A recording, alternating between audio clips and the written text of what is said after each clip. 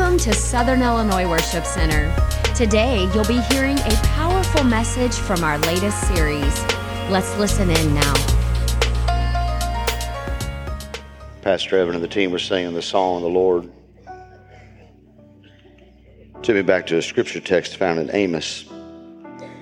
And Amos was prophesying about the coming restoration of Israel. And we're Israel. We've been grafted into the body. Amos chapter 9, he said, "On that day, I will raise up the tabernacle of David, which was fallen down, and I'll repair its damages, and I will raise up its ruins, and rebuild it as in the days of old, that they may possess the remnant of Edom, and all the Gentiles who are called by my name, that the kingdom of Israel may possess what was left of Edom." And if you don't know who Edom is, you may be there right now and not even know it. Edom is the nation of Esau. And Esau was the one who sold everything that he had and lost it because he didn't value what he once had. And the Lord is speaking through Amos saying, to those who made a mistake and you didn't value what you had and you sold out for something of the world, the Lord said in the last days that there would be a reclamation or a restoration of people who lost everything. And I believe that there is somebody in this room that you feel like you have lost everything. You sold it out. You didn't value what you had. You didn't value your heritage. You didn't value the glory of the Lord. You didn't value the Spirit of the Lord. But today, the Lord is in this place to restore you and to reclaim you back into His kingdom, back as a son, and back into a birthright of the kingdom of God in your life. And so the enemy may be speaking to you right now, telling you that there is no hope for you. I wanted you to know there is, because the power of Almighty God and His glory is in this place for you to recover everything that you have ever lost in your life. Your anointing, your ministry, the glory of God, your gifts, your family, your finances, your marriage, your relationships. You may have lost it all, but the Lord is here today to restore to you everything that the enemy has taken from you in your life.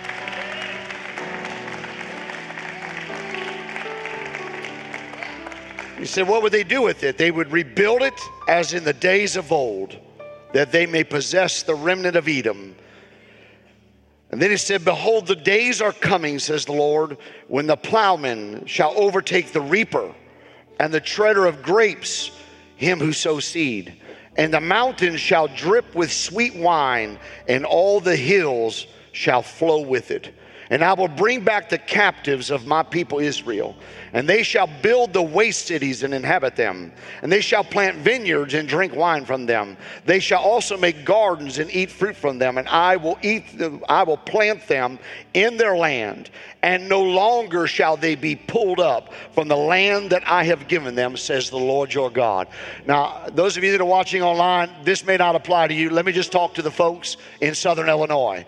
I read that as that is God telling us that God is going to give us our land back. And there is no reason to run and hide, but that God will allow us, the people of God, to begin to put into our land, and our land will be prosperous again. Or let me say it like this: it will be an oasis in the middle of a wilderness. It will be a place where people run to for refuge from despair. Right here in Southern Illinois, this is God's house. These are God's lands. You're God's people, and the enemy cannot have you and have anything that belongs to you.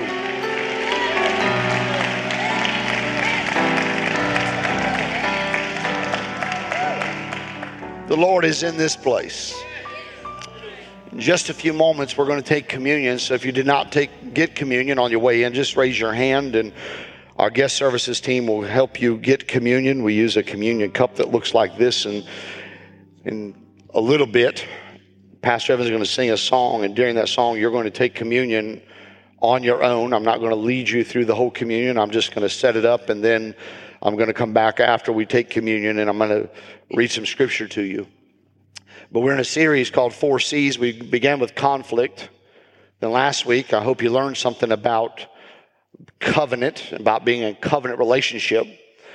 And Luke 22 is where we're taking almost our entire text from. Jesus said, this cup represents the new covenant. We are in covenant relationship with God. And what he was doing was instituting what we're going to be taking in just a few moments, communion. And communion is a representation of our covenant relationship with Jesus Christ. So that's why we're going to take communion today, to remind ourselves of our covenant relationship with Jesus Christ. And if you are not in covenant relationship with Christ, then I would challenge you today while I'm preaching that you need to get yourself into covenant relationship with Jesus Christ. And I'll pause a little bit through the sermon about verse 26 of John chapter 11, and I'm going to ask you a question before we take communion. And if you answer yes to that, then you are qualified to take communion. If you answer no to that, then you need to reconsider whether or not you would take this cup, which represents that you're in covenant relationship. There's an expectation on your part, because there's an expectation on God's part, in covenant relationship with him. And we are definitely in covenant relationship with him, those of us who have been washed in his blood, been redeemed by his name, the name of Jesus. So in Luke chapter 22, I'm going to read verse 4. And in your note sheets here, I made a mistake this week when I sent my notes to Ms. Donna. So it's not Donna's fault. It's not anybody. It's my fault. So you can crucify me later. But before you do that, Jesus was crucified so that I don't have to be. I had Luke on the brain, and I wrote in my notes Luke chapter 11 and Luke chapter 12, but it's actually John chapter 11 and John chapter 12.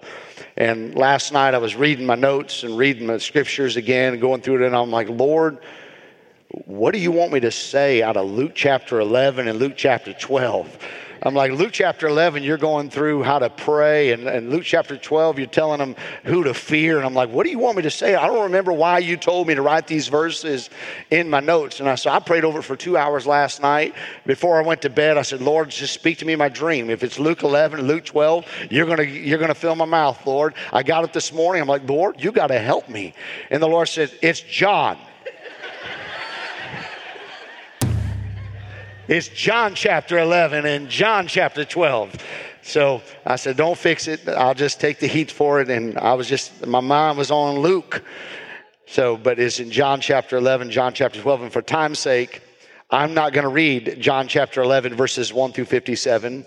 I'm also not going to read John chapter 12, verses 1 through 12. I pray that you would do that on your own. I'm going to summarize it for you. But there's a lot of stuff in there that God may speak to you while you read it. But I want to read a verse out of Luke 22, verse 4. And this is when they're on their way to worship. They're on their way to the Passover meal. And Luke 22 and verse 4, and it's talking about Judas here. And he says, and he went his way. And isn't it amazing that we have a decision on which way we want to take, but Judas went his way. He didn't go the Lord's way. He went his way. And Judas communed with the chief priests and the captains, how he might betray him unto them. That's out of the King James. Some of your translations have a different word, but the King James uses, and he went his way, and he communed with the chief priests and the captains. So there is a communion that you can take that is not honorable to God. There is a communion that you can do and come into a common union with people who are conspiring against everything you believe. Judas communed, came into a common union with people who were conspiring to kill Jesus. And I pray today that as we prepare to take communion, that you're not trying to go your own way. And that you're not in communion with people who are conspiring to kill the message of Jesus again. Instead, you're going to make the decision that the rest of the disciples made, and that is, we're going to come into communion, into covenant relationship with Jesus Christ. That's what we're going to do. So there may be people under the sound of my voice. We're all in the same room. All of them were headed on their way to the Passover meal, but one decided he was going to have his way. The other said, let's go Jesus' way. And may we all decide to go Jesus' way. In John chapter 11, there's an interesting story. It's the story of Lazarus, and Lazarus getting sick, Lazarus then dying, them telling Jesus that Lazarus has died, and Jesus said he's asleep, and they assumed that he was just asleep, and Jesus said, no, this sickness is unto death. Then Jesus ultimately shows up. He's a few days late. Like most men, he was late, and in most occasions, the woman was upset that the man was late.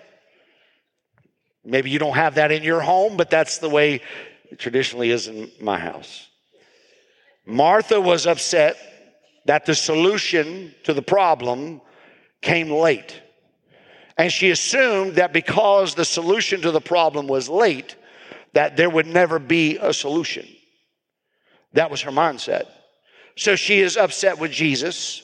Jesus and her have a conversation. He says in verse 26, Martha, do you believe that I am the resurrection and the life? Do you believe that? Because if you believe that, Martha, you're getting ready to see something because of your belief. But if you don't believe that, then you're going to struggle with what's getting ready to happen. Because I'm going to raise Lazarus from the dead, whether you think I can or not. I just want to know, do you believe it? Because there's a lot of times that Jesus will do things and people have a hard time understanding what just happened. That's because you don't believe. Jesus is moving in the service already today. And I watched as people were trying to struggle in your own mind with what's happening down here. Well, Jesus was bringing things back to life in people's bodies, their minds, their families, their finances, in their mental health, and whatever area of their life that there was something dead in, Jesus was bringing something back to life. But we could be like Martha and think that it's not possible. So Jesus just wanted to clarify with her, Martha, do you believe? I know some other people will believe, but I want to get personal with you, Martha. Do you believe? And this is not a question for SIWC. This is a question for you in seat 303 and 403 and 503. Do you believe? I can believe, but do you believe? Because it doesn't matter what I believe, it matters what you believe. Because if you believe, then God will do some amazing things in your life if you believe. So Jesus is having this conversation with Martha. It's a pretty spectacular conversation, and he's getting ready now to walk out to the cemetery, which sometimes could be Sunday morning church. He's getting ready to walk out to the cemetery, and he's going to have a conversation with Lazarus. And Lazarus was in relationship with Jesus already. And he's getting ready to speak to something to Lazarus about coming alive. He's going to call Lazarus forth. Now we have something interesting happening here. We have disciples that were with Jesus who had received an identical call, but they weren't dead physically. They were dead spiritually. They were working their jobs. They were being fishermen and tax collectors. They were going about their business, and Jesus shows up at their cemetery. They didn't realize they were in a cemetery because they were alive physically, but they were dead spiritually. And Jesus says to them, if you'll throw down what you're doing in the natural and you'll take up your cross and you'll follow me, then you're going to come alive spiritually. Now, the same guys that have been called alive spiritually are hanging out with Jesus, and they're talking about a guy who is dead physically. Now, it's hard for me to comprehend this, but if you have seen the things that these men have witnessed, why would they think it would be so impossible that Jesus could take somebody who was physically dead and make them come back to life, because they were fishers of men, and they were once fishermen, and now Jesus has turned them into fishermen. The miracle of the fishes and loaves did not happen in the hand of Jesus. The miracle of the fishes and loaves happened in the hand of these men who are now spiritually alive. So if you're taking a fish and you're breaking it apart and it keeps reappearing in your hand, and you take a loaf of bread and you break a piece off and it appears again in your hand, I think that's miraculous. And if it's happening in your hand, and a miracle is happening in your hand just because Jesus prayed for you that it would be blessed to be broken, and when it was broken, it was going to take a Happy Meal and turn it into the Golden Corral. And we might need this miracle again in America.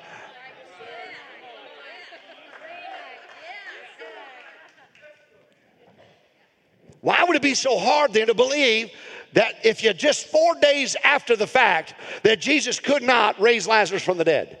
Could I say to you that sometimes you can get so close and so accustomed to the miraculous that the spirit of apathy comes on to the Christian world, because now it's we just say, well, I knew that God could do it when I was ministering to someone else, when I was giving them something from my hand, but it's hard for me to believe that Jesus can do something when it matters to me personally. Right? It's much easier to pray for people than to receive prayer. So the disciples were spiritually dead, and then Jesus calls them, and they become spiritually alive. Lazarus is physically dead. So number one, Lazarus was dead. Dead. And as the old comedian said, he was graveyard dead. And because Lazarus was dead, there's a picture here for us. And the picture of Lazarus being dead is a picture of every person who does not know the Lord as their Savior. Lazarus was sick. He was terribly sick. But now he's not sick any longer. He's dead. He's now in a tomb, completely surrounded now by his mourning family and friends. They're all around. They're upset. They're upset with Jesus. They're upset about him dying. They're upset that he wasn't healed. They were ticked off. They were church folks on Sunday morning. It didn't go my way.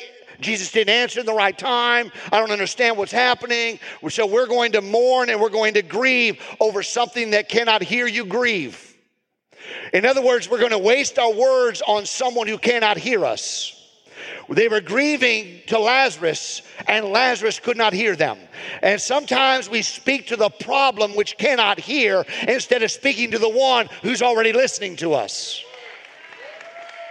So they're speaking, they're crying, they're grieving, and Lazarus can't hear a thing. He has no idea what's going on. And even when Jesus showed up at his grave, even then, even though Jesus showed up at Lazarus' grave, Lazarus was unaware that Jesus was there.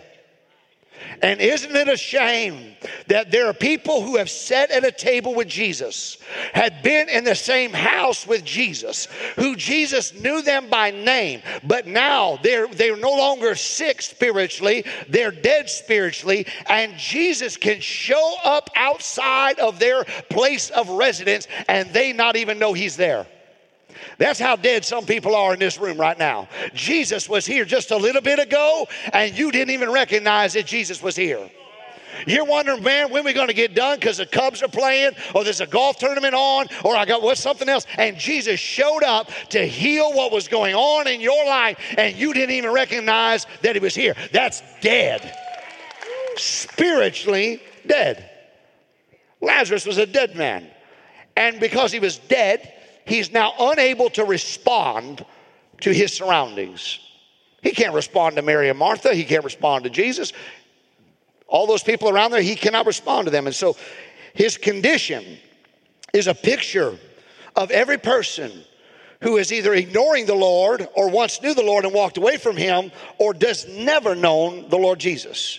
Ephesians chapter 2 and verse 1 says that a sinner or an unbeliever is lost in his trespasses and in his sins. So in a lost condition, the sinner cannot sense or even know that the presence of the Lord is even around him. And because he's dead, he's in sin, he cannot even respond to the things of God. He cannot enjoy fellowship with Jesus. Because they're in sin, they are dead. And I think many of us need to understand this about our nation. There's certain prayers we're praying for people in our nation. They are dead. They do not recognize God because they are dead. Why? Because they're sinners. And sinners cannot respond to Jesus because they're dead. Dead people cannot respond to them. But then there has to be something that causes them to come alive. So we're praying amiss. We are praying for our nation to have a resuscitation. That means they were once alive, but our nation has not been once alive. We need a resurrection in our nation. We don't need our nation to be revived. We need our nation to finally come alive into the presence of Jesus. How do I know they're dead? Because dead things like other dead things. And our nation has a spirit of death all over it. So the sinner's lost. He cannot enjoy. He's dead. He's in a pitiful condition. They're dead. Number two, Lazarus was decaying. Not only was he dead, he is decaying. This is a picture of the stench. It's the evidence of sin. According to Martha, Lazarus had been dead long enough that the decaying process has now set in. And she said, Lord, behold, now he stinketh. He stinks. I don't know if you've ever been around a place where there's been a dead body for a while, but it's a lasting impression on your nostrils. She said, Lord, he stinks now. And not only is he dead, he's been dead for so long that now he's stinking. And the decay process is now set in. Now he was just as dead as he had ever been. But now death was far more apparent. It's a type of sin. They're dead, but now our nation is showing their sin more apparently than ever before.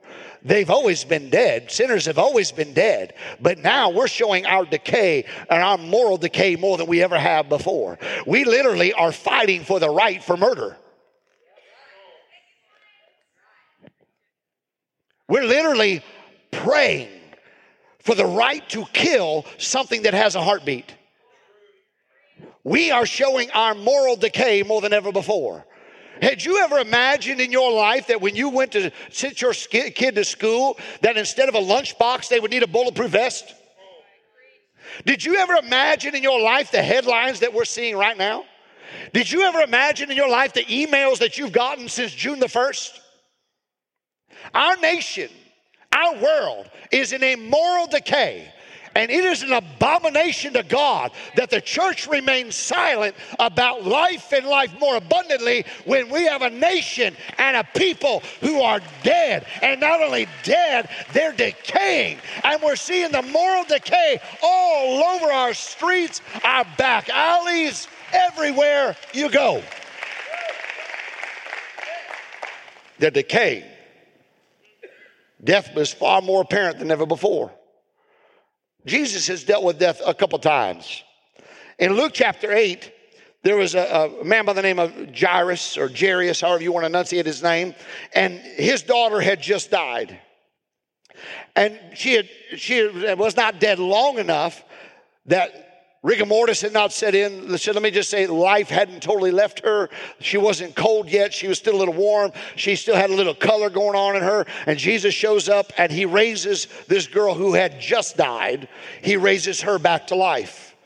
In Luke chapter 7, there's the widow's son by the Nain, her son, and he'd been dead for a couple hours, so long that they were taking him out to his burying place when Jesus passed by. His body had already grown cold. The effects of death were surely evident, and they're getting ready to put him in the ground. They're getting ready to do the funeral ceremony out there. Then Jesus comes to Lazarus. Jesus is coming to Lazarus, and Lazarus has been dead 4 days.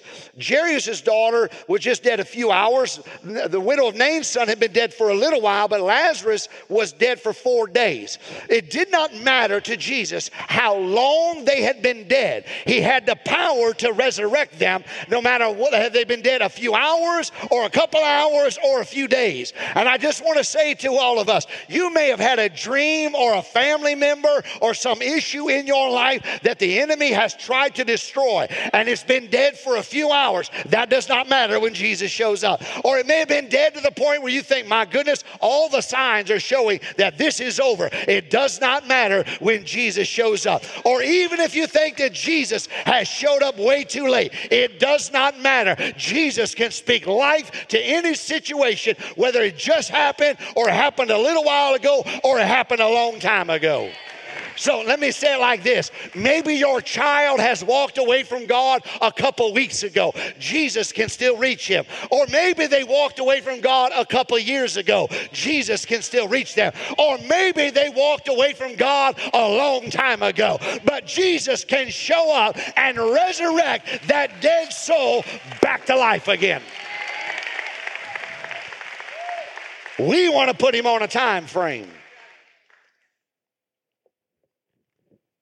Lazarus, when he got there, they said, Lord, he stinks. And the thing I love about the Lord is your stink will never stop him. My sin's too much. Behold, he stinketh. What I have done, it stinks. My family stinks. My marriage stinks. My finances stinks. But if you'll take what stinks and give it to the Savior, he'll freshen it up and bring it back to life again for you.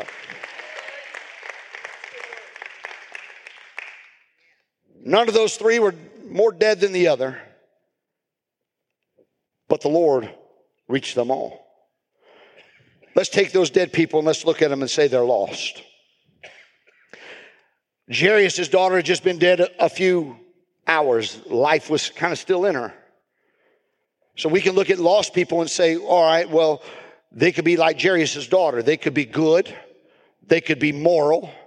They may look like they have their life going on. They have goodness all around them. But if they're lost, they're dead. Others we can look at and say, like the widow of Nain's son, we can say the signs of death have appeared.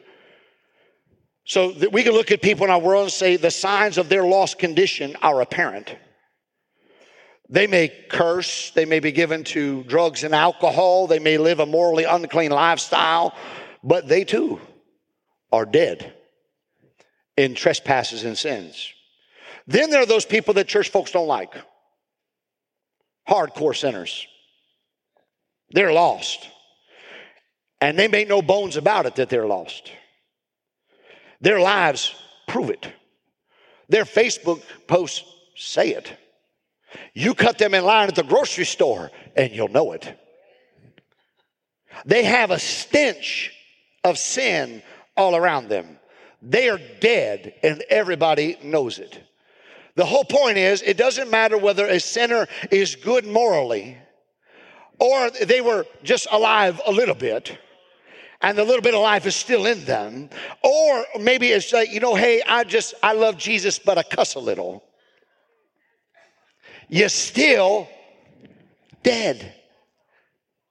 You got tight in here because y'all wear them shirts and say, I love Jesus, but I cuss a little. Well, then witness to him after you cussed a little. Because dead things like dead things. And when the sinner approves of your cussing, what they're liking is because now you are like them.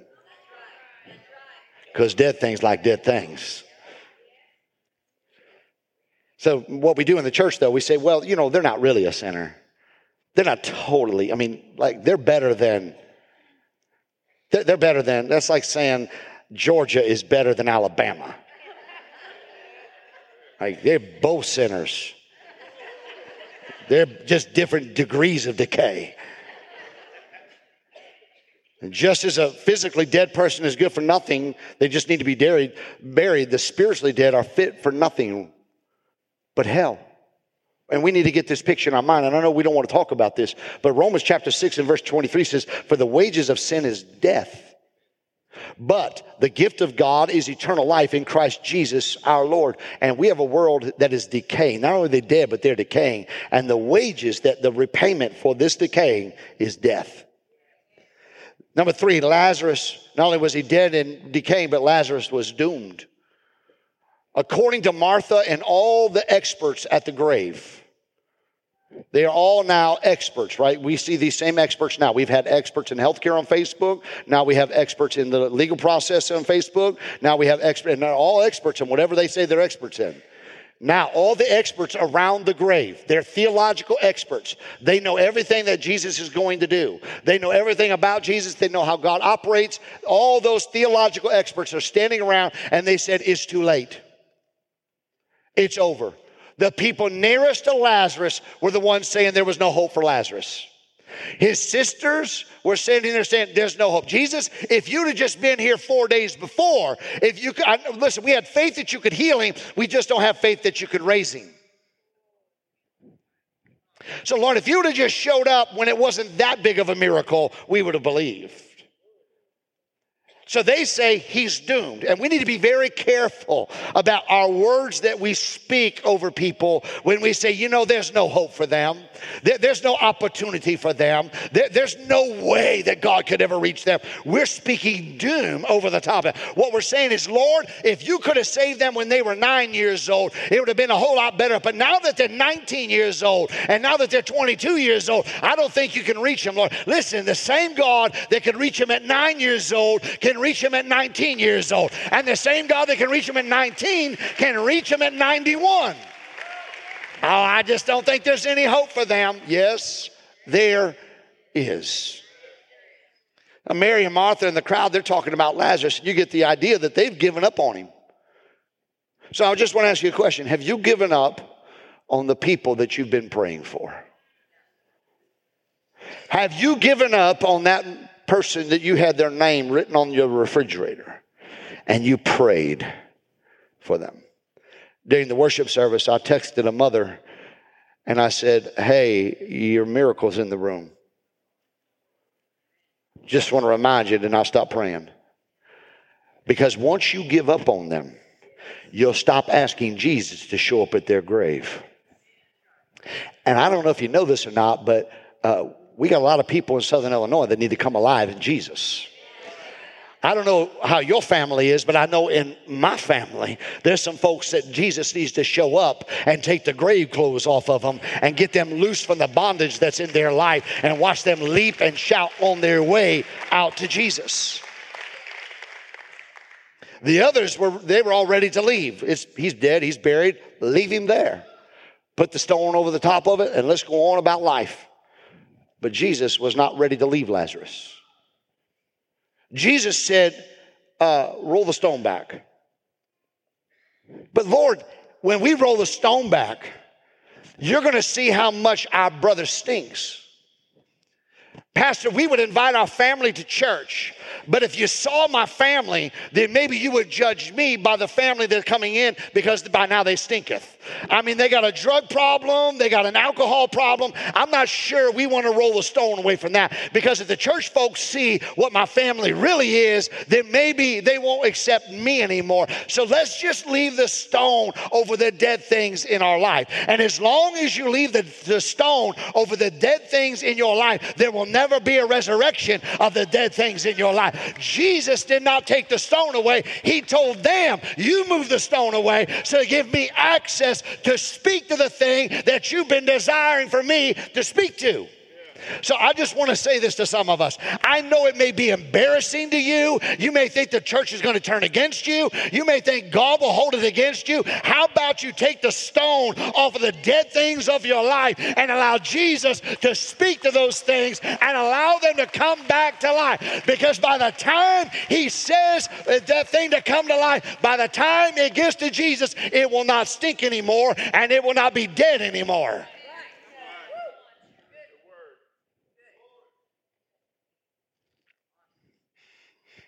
Now, you can speak to it all you want, but Jesus is the one who makes the difference.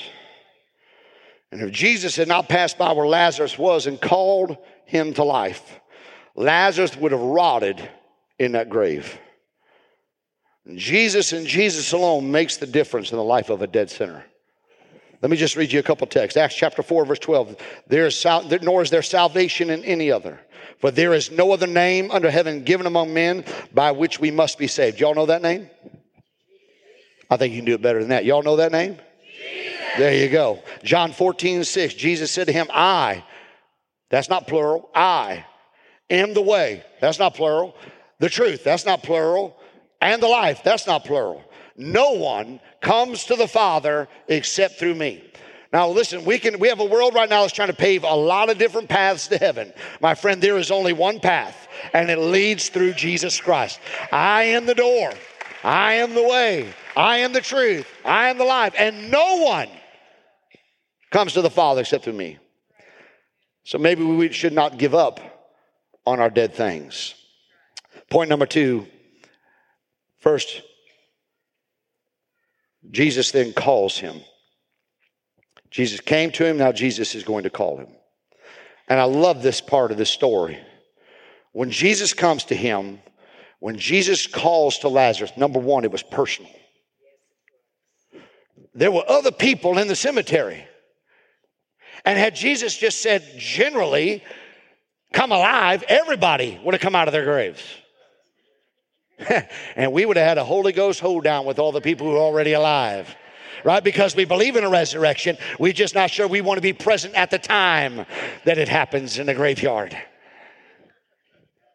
But it was a personal call. He stepped forward and he said, Lazarus. And when the Lord called into that tomb, he issued a very personal call. It wasn't for everybody. It was for Lazarus.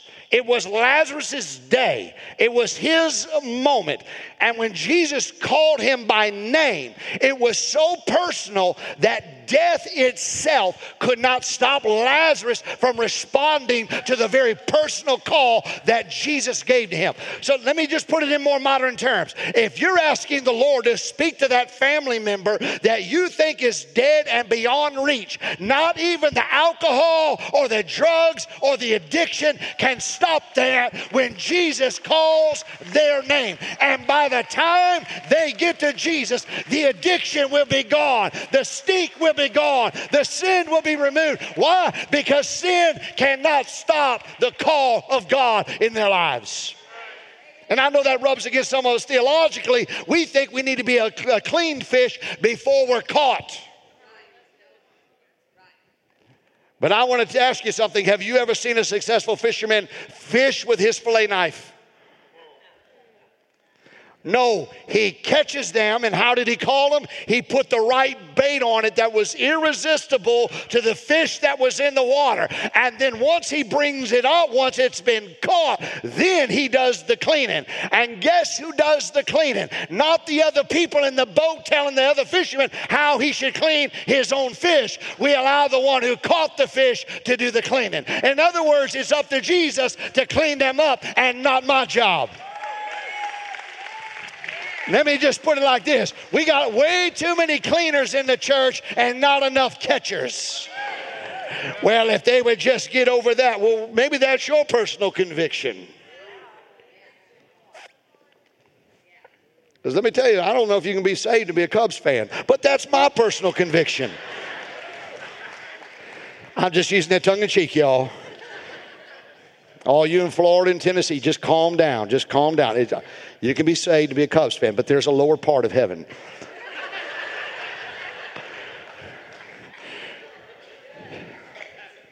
I'm just going to be called up to the seventh heaven. Call's personal. And the gospel, believe it or not, is not a general call. It's not a general call to all men. It is a call to individuals from a holy God. John 6:44. I do understand Romans 10:13, Revelation 22, that it'll be whosoever will. 1 Timothy chapter 2, verse 4, I know that God said he will have all men to be saved and come to the knowledge of the truth. But let me just take you to my own testimony. On October the 30th of 1985, there was a message preached But on that night, I was the only one that responded. Everybody heard the same message. But that night, God was calling Jason McInnes's name. Nobody else heard it like that. But when the preacher was preaching, I knew the Lord was calling my name. And I was just a young kid. I was stealing candy out of my grandpa's pocket. And I was doing everything I could to ignore the preacher. But there was something in the message that only I heard. And it was, Jason, it's time to come alive. So there was a personal call. I was the only one that responded that night. Hundreds of people heard the sermon. And I could be preaching over to this side of the church, but over on this side, Jesus is knocking on your door. Why? Because yes, I'm preaching the gospel, but Jesus said, behold, I stand at the door and I knock. And if anyone will hear that and rise up and let me in, I will come in with him and I will sup with him. Yes, it's a general message, but there are individuals who respond to it. The Lord, when he calls you, it is an intensely personal call. And when he comes calling to you, he comes to you as an individual. The Lord will not ask your mom and dad for you to be saved. The Lord will not speak to your husband or your wife about your salvation. The Lord will come to you and he will ask you, do you believe? Martha, do you believe? Michael, do you believe? Well, you should ask Micah. Micah, of course, wants Michael to believe. But it's up to Michael to respond because God asked Michael and not Micah to be saved. You have to make a personal decision. You're going to have to say, my grandpa and grandma were saved. My mom and dad were saved. My wife was saved. No, you have to be saved. Save yourself from this untoward generation. Work out your own salvation with fear and trembling. So when Jesus calls you out of death and out of decay and tells you that you are no longer doomed, you have to respond to that call. And if you'll respond to that call, you will come alive. It is a personal call. Number two, it was a precise call. The call was very precise. He didn't just say to Lazarus. No, he said, Lazarus, come forth. Listen, God will never call you backwards. He said, come forth, come forward. There's a calling to a higher level of living. Come out from among them and be separate, saith the Lord. There's a very specific and precise call. God does not call you and leave you in the grave. God does not call you and leave you dead. God does not call you and leave you decayed. God does not call you and leave you doomed. But when God calls you, he brings you out of the death, the decay, and the doom, and begins to bring life back to you. Now, let me just say it like this, because there's a whole lot of people say, I can love Jesus and stay exactly the way I am. You are somewhat right. Jesus loves you like you are, but he loves you enough to call your name and to say, come forth. Come up to a higher level of living. Well, I've just always been this way. No, you were born in sin and shapen in iniquity. But when Jesus called your name, you were born again. And too many of us fall back on that old crutch. Well, my mom and dad just talk like this, so I talk like this. So let me just ask you a question my mother used to ask me. If all your friends jumped off of a bridge, would you? Like, if my friends were jumping off the bridge, I'm like, what's coming? I grew up in South Bend, so if my friends were jumping off the bridge, that probably meant there was a drive-by shooting. So yes, I would probably have jumped off the bridge. The call was precise, come forth. Number three, the call was powerful. He's dead. He's been dead for 4 days. They said he stinks. They said, are you sure you want us to roll the stone away? By now he stinketh. And Jesus said, no, roll back. The scripture says that he came leaping out even though he was bound. He was bound and came leaping out. Oh, I don't think the Lord can reach my son. He's bound up in drugs. I don't think he can reach my family because they're just bound up in this and bound up in that. But when Jesus called him and said, Lazarus, come forth, even though he was bound, he still made his way to Jesus. Now, what we want to do in the church is you need to get unbound and then come to Jesus. The only way they're going to get unbound is to come to Jesus. Only Jesus can call you alive while you're dead. Only Jesus can call you and tell you and name you by what you will become rather than what you are. Lazarus come forth. They said, he's dead. He goes, no, he's not. Here he comes. They're dead. He spoke to Gideon, right? And he said, oh, thou mighty man of valor. And Gideon's hiding behind a wine press. And some of us, we have somebody come down to the altar the first week and they say, man, God called me to preach. And here's what us church folks do. Well, I think you might need to go to seminary. And you probably need to get yourself in about 45 classes here and go through them about 8 years and get qualified. But the Lord can call them who they will become while they are not yet that. And what we start doing immediately is start doubting the call of God on their life. What we're saying to them is you're still too dead to be alive.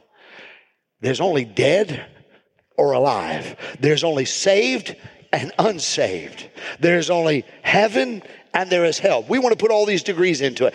Well, Pastor, if they would just maybe, if you give them 3 more months, are they saved or not? And what happens is we begin to put too many rules on people's salvation, and then they don't think they're saved because we, the church, said they're not. But Jesus called them alive.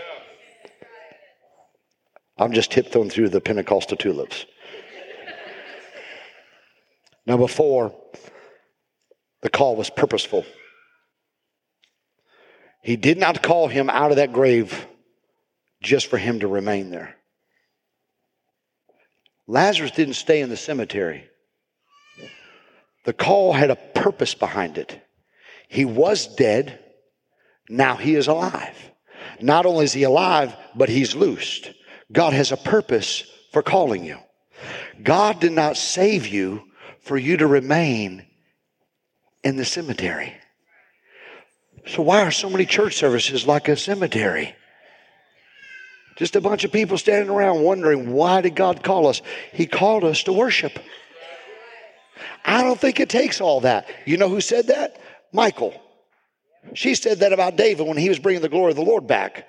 She said, I don't think it takes all that. And David said, you don't think it takes all that? Wait till tomorrow.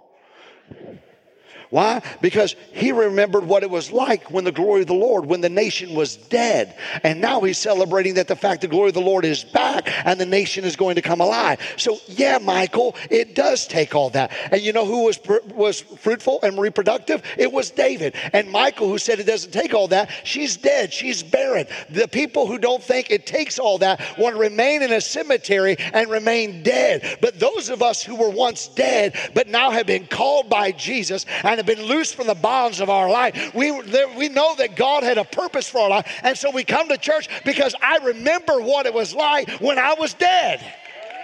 I remember that on a Sunday morning I wasn't at church. I was hungover.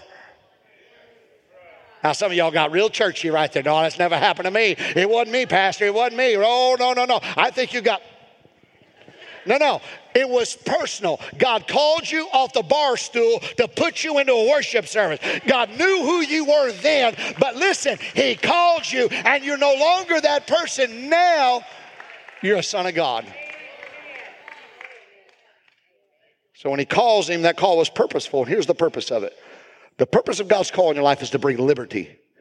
It brought liberty, freedom. Where the Spirit of the Lord is, there is liberty. So when Lazarus came out of the tomb, he was still bound up in the grave clothes in which they had buried him.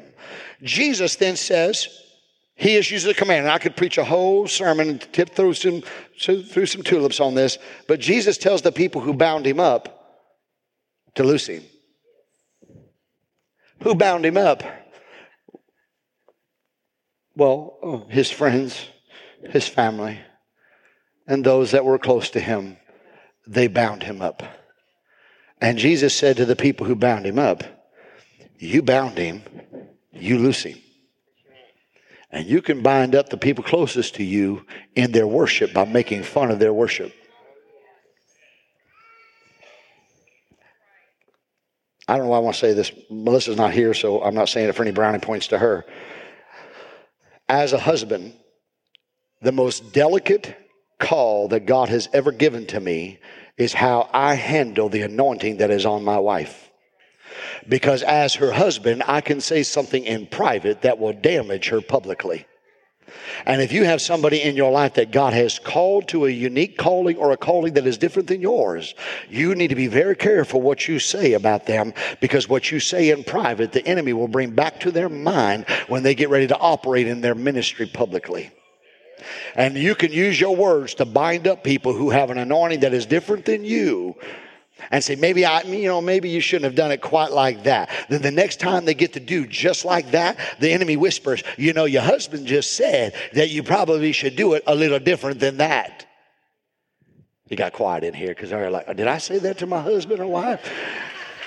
Just try it with a meal, okay? Just try it when they're cooking. Say, my mama used to cook it like this. And then see how that meal turns out the next time you want to eat that meal.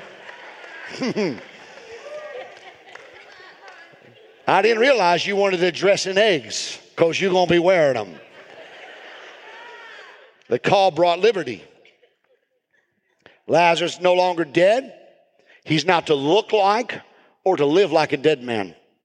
He's been delivered from death and all of his bondage. He's now been brought to liberty. Number 2, it brought light. The call was so purposeful, it brought light. The songs you were just singing said these very words, let the light in. The Bible says that the face of Lazarus was covered. His face was covered. They covered it with a napkin. They wrapped his face. And because of that covering, Lazarus was in darkness. And when Lazarus was brought to life, Jesus commanded that all the things that were blinding him and binding him were to be removed. And when the napkin was removed off of his face, this allowed the light to flood into his eyes.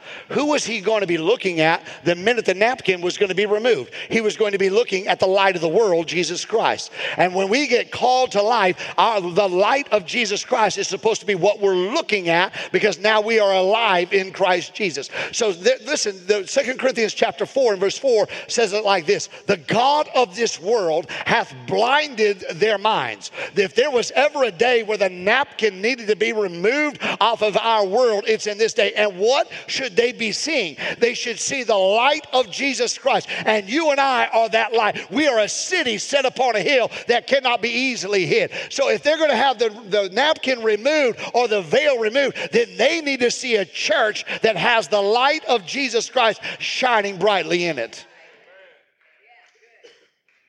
Number 3, it brought life. It brought liberty. It brought light. It brought life. The man had been dead for 4 days, but at the command of Jesus, he is alive. He's now able to meet with, embrace that family that he didn't even recognize that they were there before. Things that were dead to him, because now Jesus has brought him to life. Everything has come to life. Lord, I just need you to fix my family. Well, maybe if the Lord would bring salvation into your family, then the family would be fixed because of the salvation, because they may be dead to you now. But then when they get Jesus in their life, suddenly they want to reconcile and restore the family. So maybe the prayer is, Lord, save them. And in saving them, he'll save your family. We want their family to be saved, but I'm too embarrassed to bring the dead person to church. If you bring the dead person to church and the Lord calls their name, they'll be able to embrace you as a family because now they're alive. Do you know what's wrong in our world and why we have so many fatherless kids and motherless kids? We can say it's abortion. We can say it's the court. We can say whatever you want to say.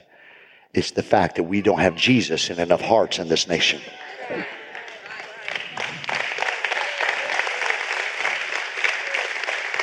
So let me just talk to y'all Christians just real bluntly here for a moment. So if you get worked up about abortion, you equally need to get worked up about empty altars and empty baptisms. You ought to be at every evangelistic affair that we do in this church. If you're upset about the course of this nation, listen, you're not going to preach truth to dead people. They need to come alive to Jesus, and then truth will be revealed to them. So we get all worked up about all these political issues. My friend, we need to be out in the highways and the byways and compelling them to come in. And by compelling them, are you compelling enough to bring them in? Is your life compelling enough that they want to live the life you live? Or are you just carrying a Bible on Sunday and just like them on Monday? It's time for the church to come alive. So when the call of the Lord came to him, it brought life, light, and it brought liberty. When the Lord called that man out of that tomb, the call was heard, it was heeded by Lazarus, and everything changed for him. So Jesus came to him, Jesus called him. Number 3, Jesus communed with him. Lazarus had just spent 4 days in a tomb, totally oblivious to his condition. Now that he is alive, he's no longer in a tomb. But the next time you see Lazarus, and you read about Lazarus in John chapter 12, not Luke 12, John chapter 12. Lazarus and Jesus are sitting at a table together in a house. The same house that they had been in before, and they had dinner together. Lazarus dies. Jesus calls Lazarus out of a tomb to a table. The call of God in our lives is to always bring us to a table. That fervent desire that Jesus had with his disciples is the same fervent desire he had for you. He did not just call you out of death and decay and doom to never have a conversation with you ever again. But he called you out of darkness and brought you into his marvelous light. He brought you out of that so that you could be with him. He brought you out of the grave so that you could sit at a table and be in communion with him. The story would have been amazing in and of itself if we'd have just left off when Jesus raised him from the dead. But that wasn't the point of the story. The point of the story was, Lazarus, I raised you from the dead so that you and I could have communion, fellowship with each other at a table. Jesus didn't leave town after he called him. They went back to the house and they sat down and they talked together. They supped together. They drank together. They were having fun together. They were talking to one another. I could imagine the conversation like Jesus was asking, what was it like to be dead? You were dead 4 days. I'm going to be dead 3 days. I don't know what the conversation was, but they were having a conversation. And that's what Jesus wants from you. See, we get all theological about church. We want to get into the deep things. But when you get down to just the brass tacks of it all, Jesus saved you so that you and he could sit at a table together and talk. We make it so complicated. How do I pray?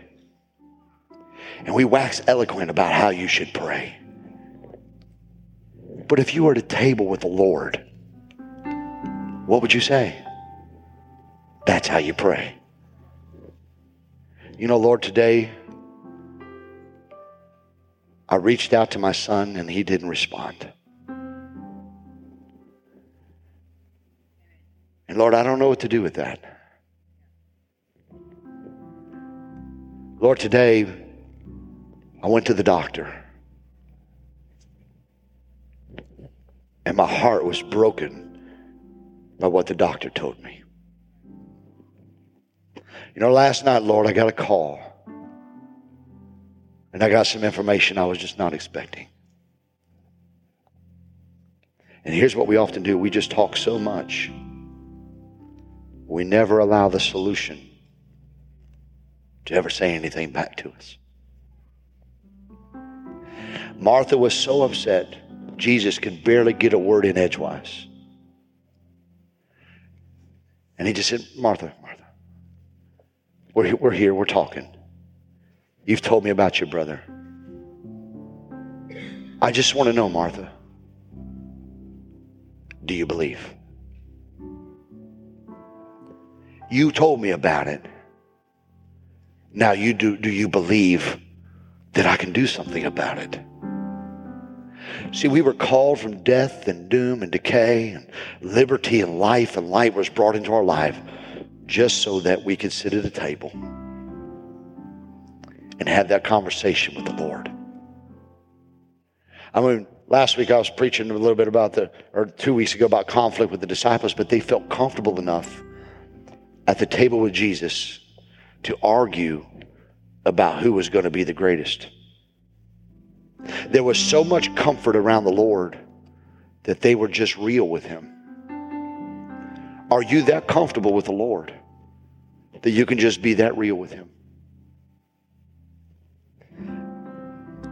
Friday, I'm actually on vacation right now, and I was with Melissa and Zoe in Virginia, and I had been battling my health through the whole pandemic, and well documented in what I've said, and I was battling it, and over the last 3 or 4 months, I have had no issues, and so we're going to go on vacation. And I said, man, we're looking forward to this vacation. It's going to be the first vacation we've had in 2.5 years where I've not had to battle with my health to be able to enjoy my vacation. And so we said, great, we're gonna go walking on Friday. And I got up and I couldn't walk, and I was like, so I just sat down with the Lord and I said, you know, Lord, the enemy has warred with me for 2.5 years, and you healed me.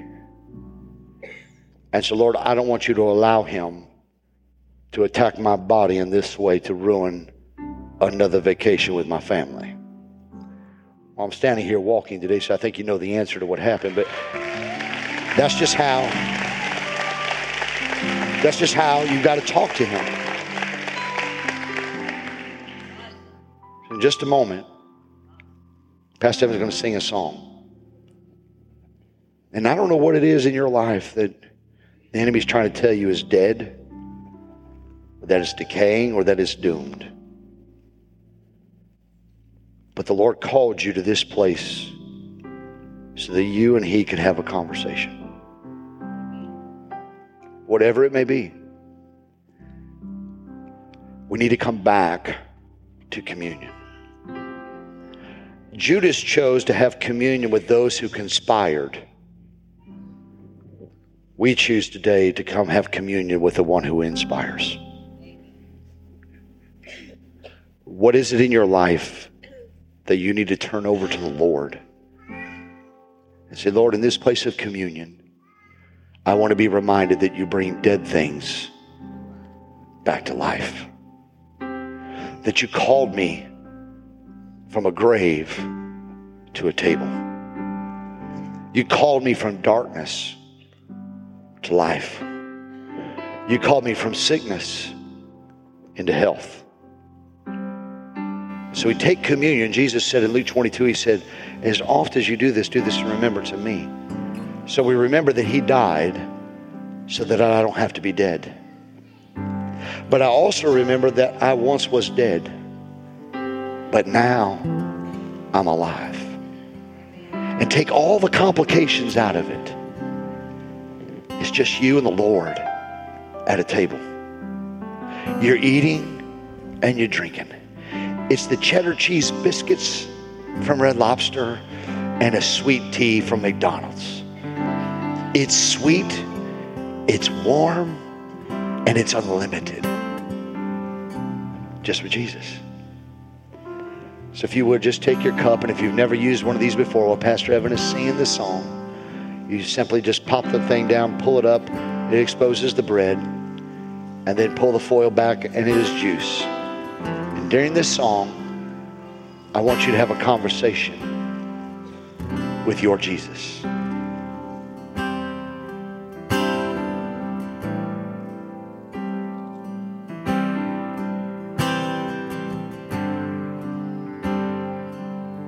Take me back to the garden.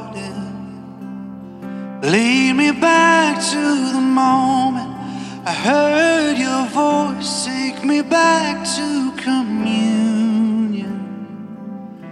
Lead me back to the moment I saw your face. And it was oh so simple. It was easy to love. No space between us. It was easy to trust.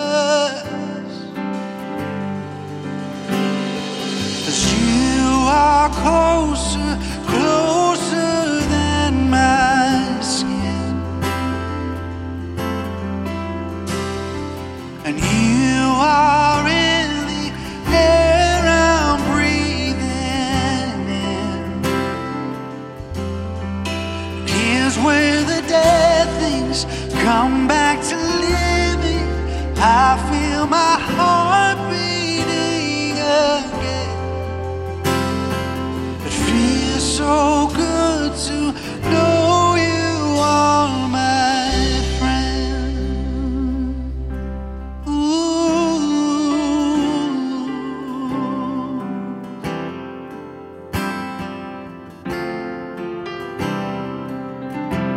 Oh yeah.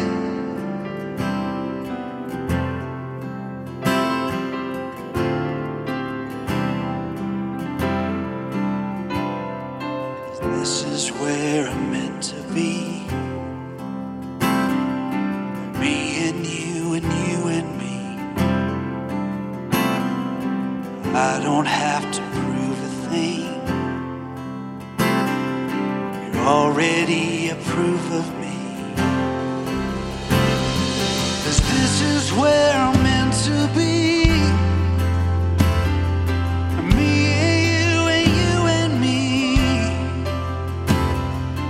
I don't have to prove a thing. You've already approved of me. Oh yeah, this is where I'm meant to be. Yeah. Me and me. 'Cause I don't have to prove a thing. No. You already approve of me.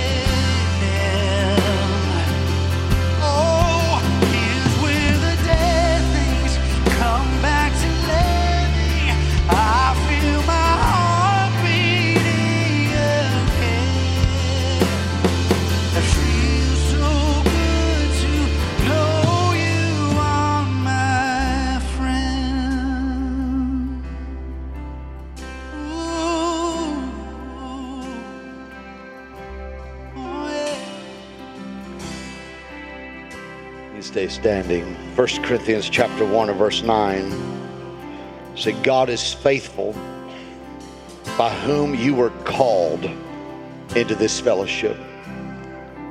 Called into the fellowship of his Son, Jesus Christ our Lord. God is faithful. As you gave these things to God, God is faithful. Whatever you gave to him, he's faithful to you. We are in fellowship with him. We've been called to communion, called to remember that we are in fellowship with God, and God is faithful. And because this is a moment of remembrance, to remember that we've been called, the Lord just wanted me to read these verses to you. They're found in Romans chapter 8, a chapter of new beginnings. The chapter begins that there is now, therefore, no condemnation to them who are in Christ Jesus. And the chapter goes on and it ends like this. And we know that all things, everything I just told the Lord about, that all things work together for good to those who love God, to those who are the called according to his purpose. For whom he foreknew, he also predestined to be conformed to the image of his Son, that he might be the firstborn among many brethren. Moreover, whom he predestined, these he also called. Whom he called, he also justified. And whom he justified, these he also glorified. What then shall we say to these things? All these things that we were just talking to the Lord about, what shall we say to these things? If God is for us, who can be against us? You're at the table of the Lord. What can be against you? I just gave it to Jesus. What disease can take you down? You just gave it to Jesus.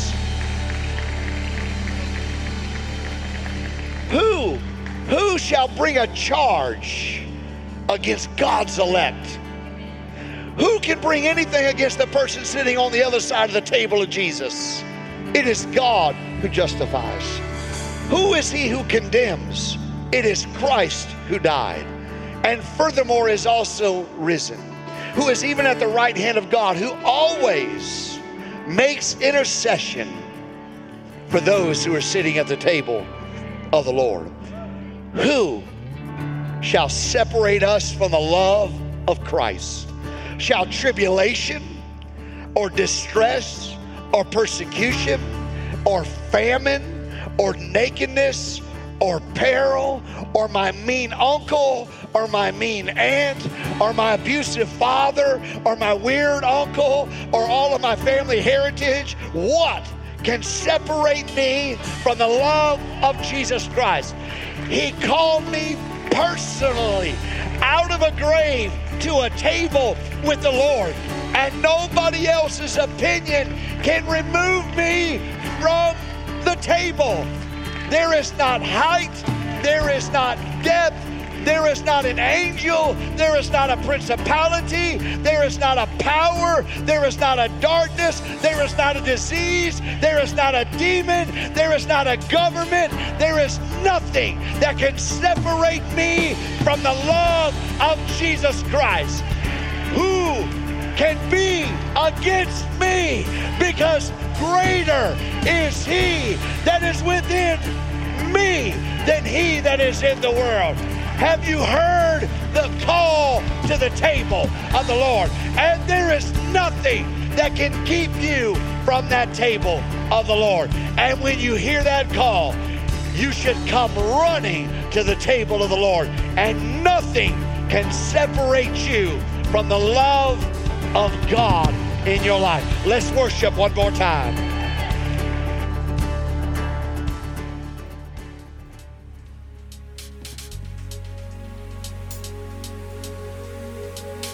Thank you for listening today.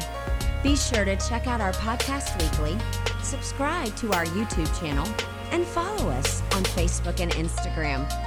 You can also visit siwcenter.org to find out more information about Southern Illinois Worship Center. Be sure to join us right here next week.